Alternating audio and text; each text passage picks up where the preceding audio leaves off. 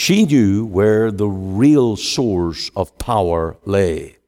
And she knew the one who was linked up to the power of God, this man of God. And that's the reason I fear for the emphasis that is given here over and over. The man of God.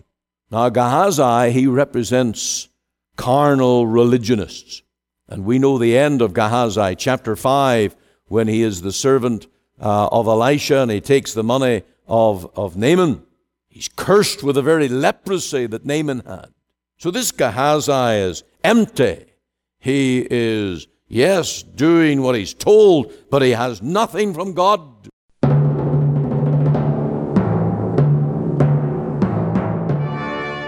Welcome again to Let the Bible Speak. This is Ian Gollaher. It is a privilege always to bring the message of God's Word to you today, wherever you are, whatever you might be doing. And I pray that it will be an encouragement to you to stay with us. Join us for the message as we go through the program today.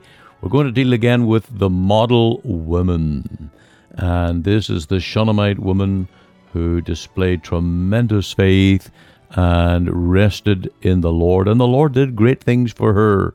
And I hope that we will have that spirit of praise where we can testify of God's marvelous provisions because we learned to lean on the Lord and put our complete trust in Him.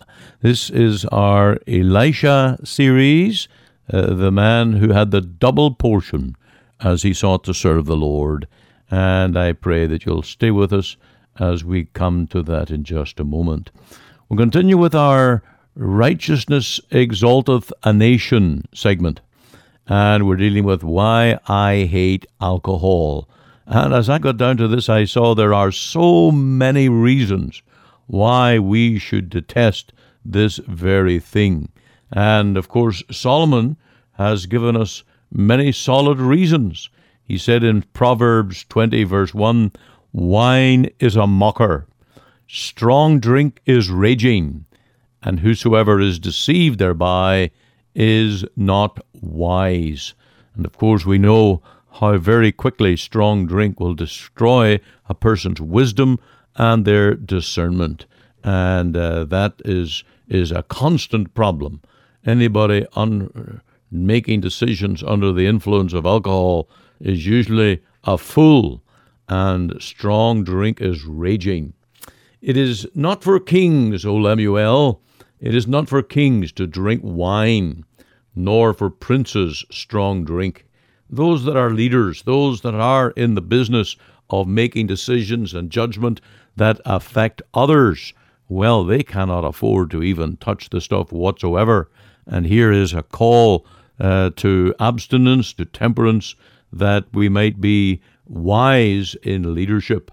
Another proverb, Proverbs 31:6, give strong drink unto him that is ready to perish, and wine unto those that be of heavy hearts. And so we see that this is just another example of what alcohol does. It destroys. It will cause people even to perish. And we cannot afford to be in that league whatsoever. So stay tuned today as we come to that segment, and right now as we come to this model woman, 2 Kings 4. Now, before we go to the end character reference on her, there's one other thing I want to point out. She was a winning woman. She was winning her husband. You will see how she honored him. She sought leave to take that trip to Carmel to find Elisha. And she was obviously submitting to her husband in all things that she could. And she says here in verse 22, send me, I pray thee, one of the young men. And as I mentioned, her husband doesn't seem to be very strong in spiritual things. He doesn't even perhaps understand what's in her heart, but she does honor her husband where she can. And this reminds us of Peter's words, likewise, ye wives, be in subjection to your own husbands, that if any obey not the word, they also may without the word be won by the conversation of the wives. And here's an example of a woman who certainly is strong in faith. Her husband doesn't do much by way of faith, and she graciously, wisely wins her husband by doing what she can to honor him. So here is a model woman winning her husband. The last point is that she was a rewarded woman. The great proof of this, of course, is the miracle of the raising of her son. What a mighty, mighty reward this was.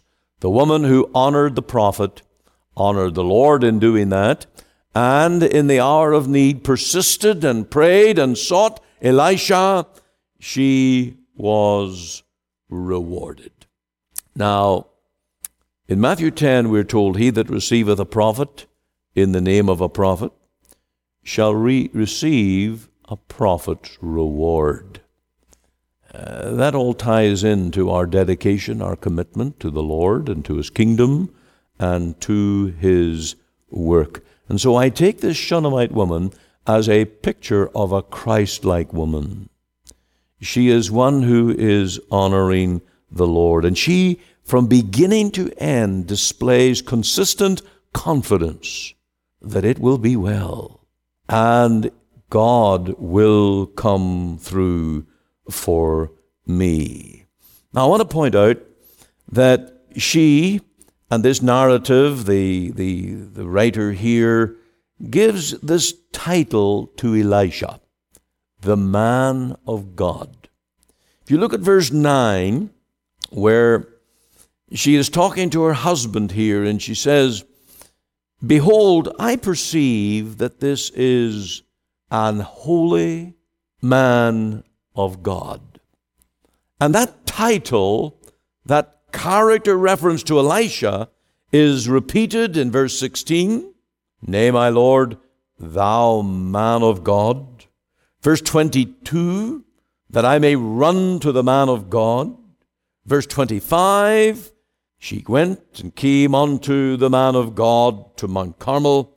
And then verse 27 again, you'll notice right there, "and the man of God said, let her alone." So this is Elisha. You can see here faith grows. Though service and commitment to the Lord, our faith grows stronger and stronger. There is nothing like fellowship with the Lord. And that's what this woman had. And that's the conviction that was growing within her heart.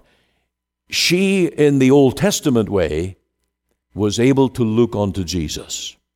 Are we doing that tonight? Let's jump out of the story for a moment and just speak to our own hearts. Are we daily, constantly looking unto Jesus? Now, in this old world, every day seems to bring a new facet of decisions, problems, setbacks, issues, news from here, news from there. And it seems the older you grow, the faster they come. And in the midst of all of that, we need to truly live the Christian life by looking unto Jesus. Now, you remember when I preached on that from Hebrews 12? Looking unto Jesus means looking away off unto Jesus.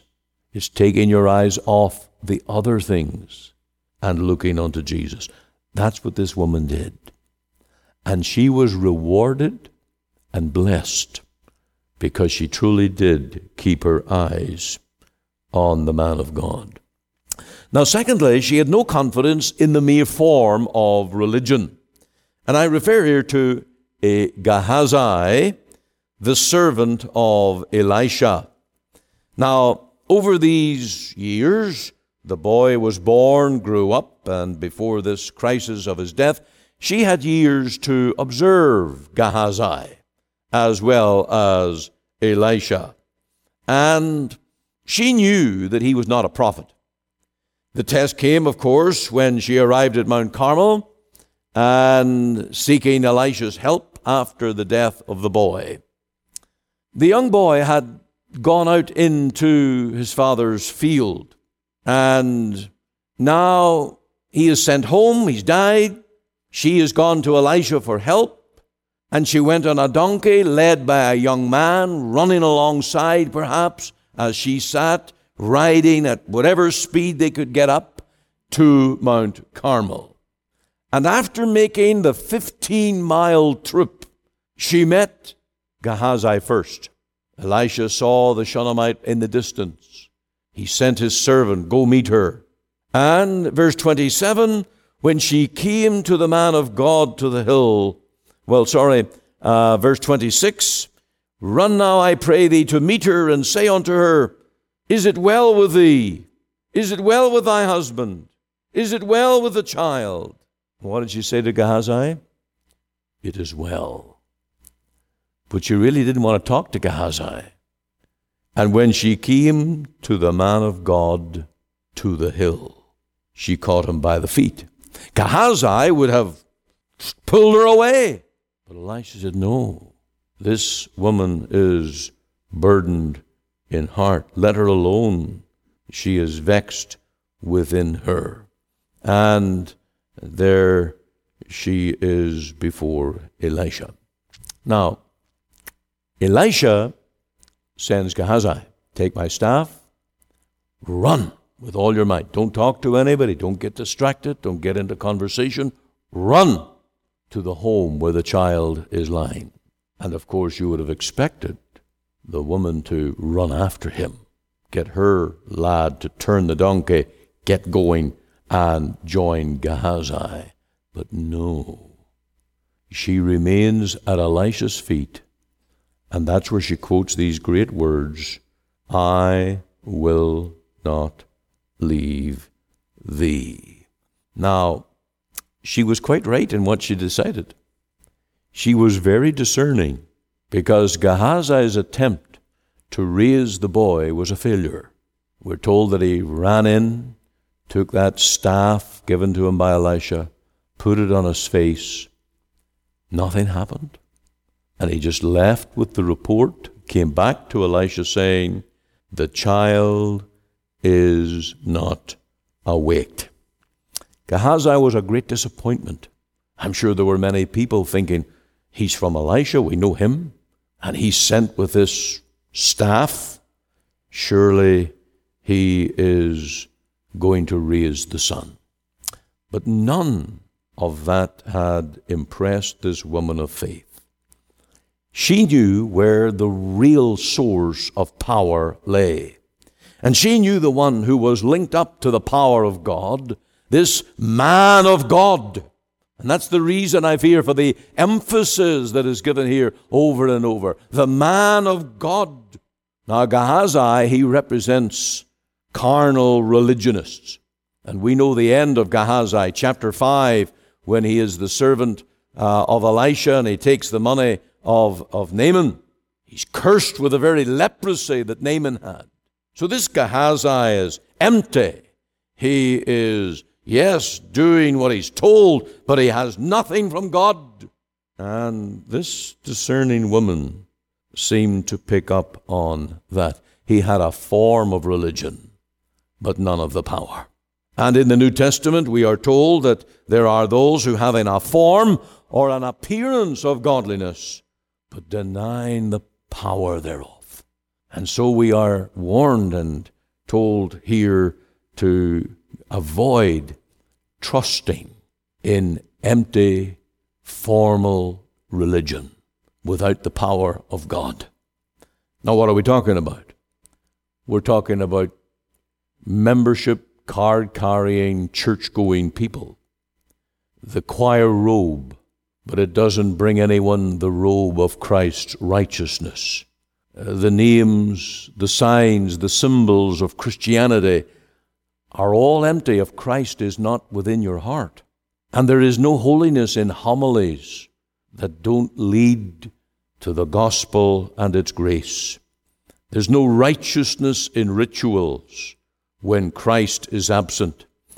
And so we need the power of the gospel, where the apostle said, I am not ashamed of the gospel of Christ, because it is the power of God unto salvation.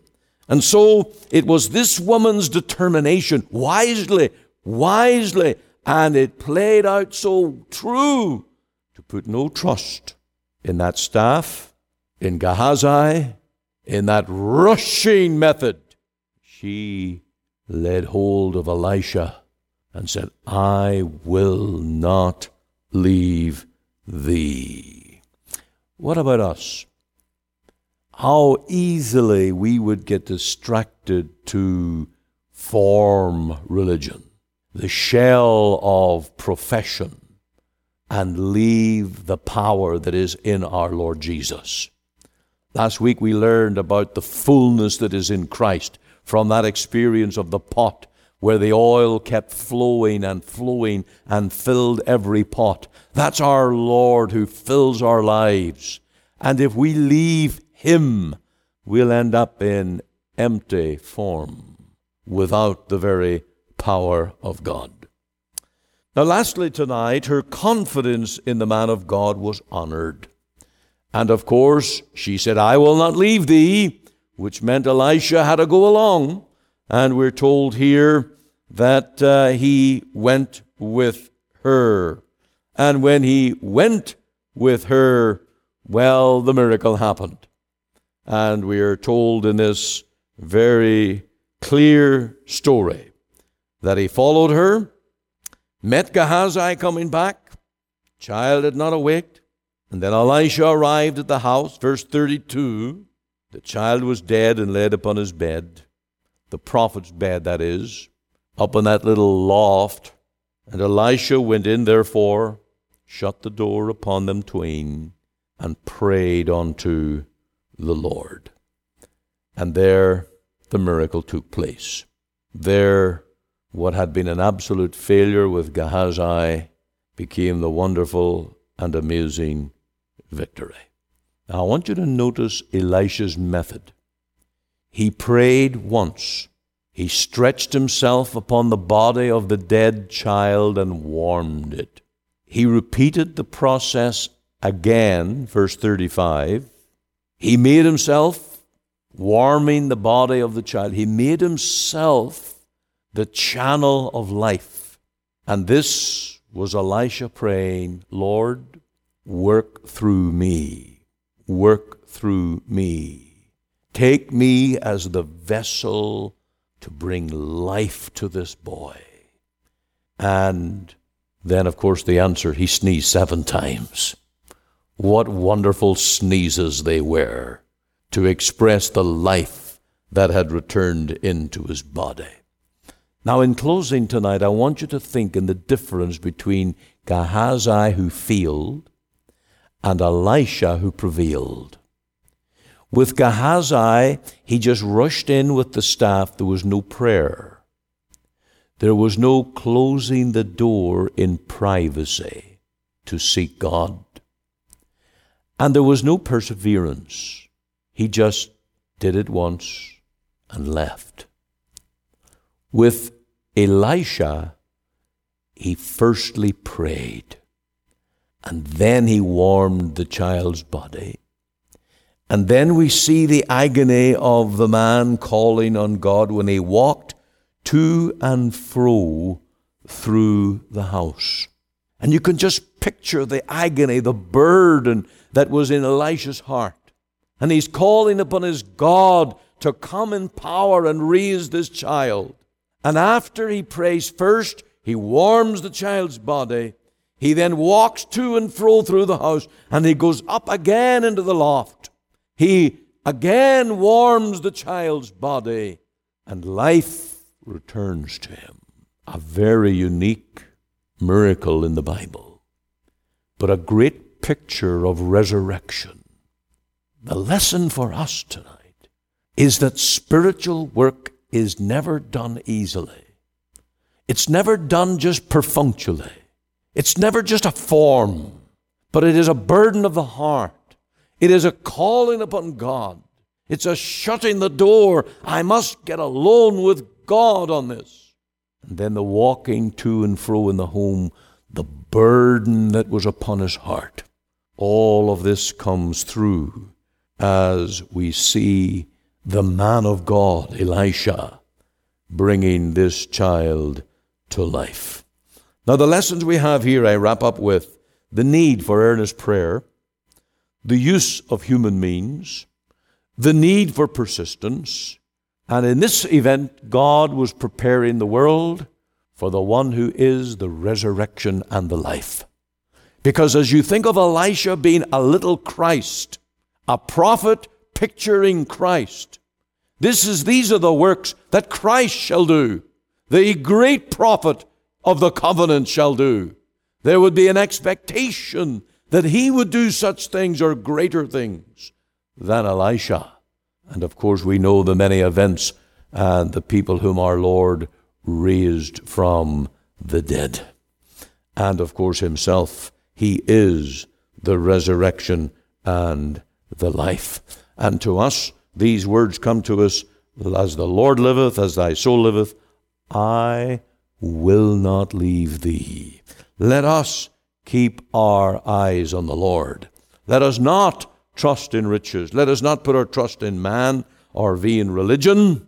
And remember that Christianity is Christ, a person, a living person.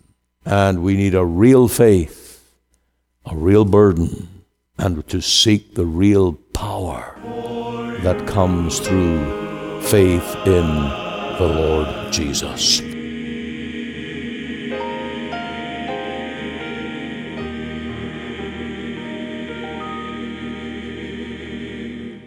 You're listening to Let the Bible Speak. Thank you for joining with us. I trust you'll be encouraged through God's Word.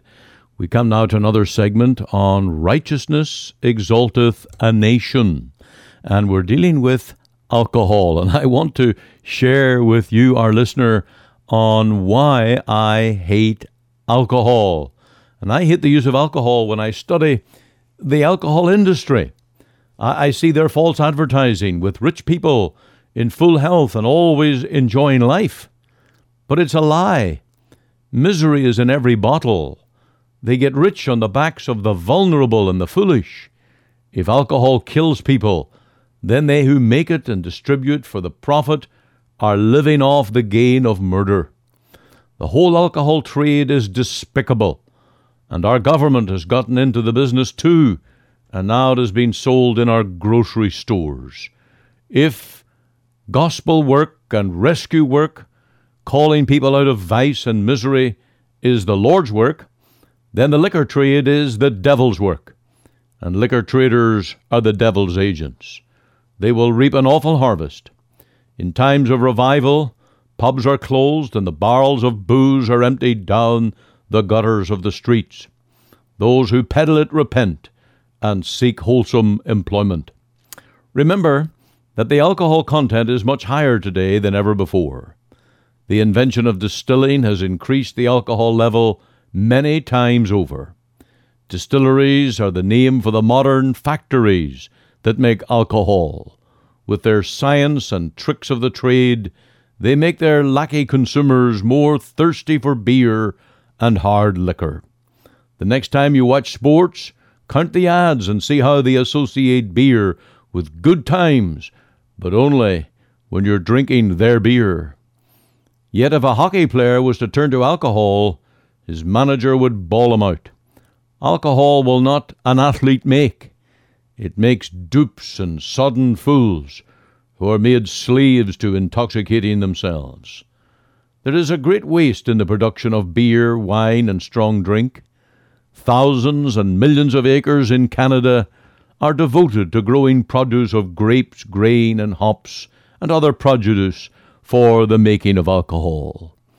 Truck and train loads of bountiful harvest of this country go to the liquor trade. Those acres could be producing food for the nations or increase the GDP of this nation. And if the total sum spent on alcohol in Canada within a calendar year was put toward feeding the hungry and housing the homeless, we would have a country to be very proud of. Plus, think on this. If the booze industry was shut down, multitudes now out of work, in ill health, and living on the streets would be saved from such ruin. Our hospitals would be freed up as the health of the whole nation would improve. I wish I could point to a society on earth that is totally free from the sale of hard liquor, but I can't. Russia is infamous for its vodka, Scotland for its whiskey, Germany for beer, and France and Italy for wine. This is a worldwide problem. It defies psychologists on how to end it. But the first step would be to take the money out of it. I'd rather serve a cup of cold water in Jesus' name than serve alcohol, which is the devil's buttermilk. It's time that we resurrected the Teetotalers Club again and worked for abstinence. The teetotalism movement was first started in Preston, England, in the early 19th century. The Preston's Temperance Society was founded in 1833 by Joseph Livesey, who was to become a leader of the temperance movement and the author of the pledge. We agree to abstain from all liquors of an intoxicating quality, whether ale, porter, wine, or ardent spirits, except as medicine. If we love our country, its people, and the souls of men, we will labor tirelessly to put an end to the evils of the liquor trade. I hope that today that you will be stirred to reconsider ever using alcohol or ever encouraging another to use what may destroy him in body and also destroy his soul. Jesus came into the world to set men free. He came to give victory over vice, and he will give us power to say no to this evil that has come upon our world and our nation. I pray that you will be set free from such bondage and that you will serve the Lord. The Apostle Paul said, "Be not drunk with wine, wherein is excess, but be filled with the Spirit." And there is the answer to living the Christian life. You are listening to Let the Bible Speak, the radio broadcast of the Free Presbyterian Church in Canada. This is Pastor Ian Gollaher. If you missed part of today's program or would like to hear it again, you can find it archived by program date on our website. Just go to www.ltbs.ca, CA for Canada. There you can read my blog, find my Bible study notes, audio and video sermons, as well as helpful articles. Or you can go to our podcast on iTunes. We're on the air Sundays at 9:30 a.m. for our full church broadcast, and Monday to Friday, 5 a.m. and 5 p.m. on this station to bring you the gospel from our Free Presbyterian Church here in Cloverdale. We also invite you to our church services on Sundays, 10:30 and 6 p.m. Through our website, you can listen and view to our online services at 10:30 and 6 p.m. Make it your Sunday worship. Click on the Live Now button on the home page of our website. Or if you would like to talk with me one-on-one as a pastor, please give me a call. The phone number is 604-897-2040. The mailing address is 18790 58th Avenue, Surrey, BC, V3S1M6. We're located just 2 blocks north of number 10 Highway on 188th Street. Our website again is ltbs.ca. You can join us Monday to Friday, 5 a.m., 5 p.m. here on the station as we let the Bible speak.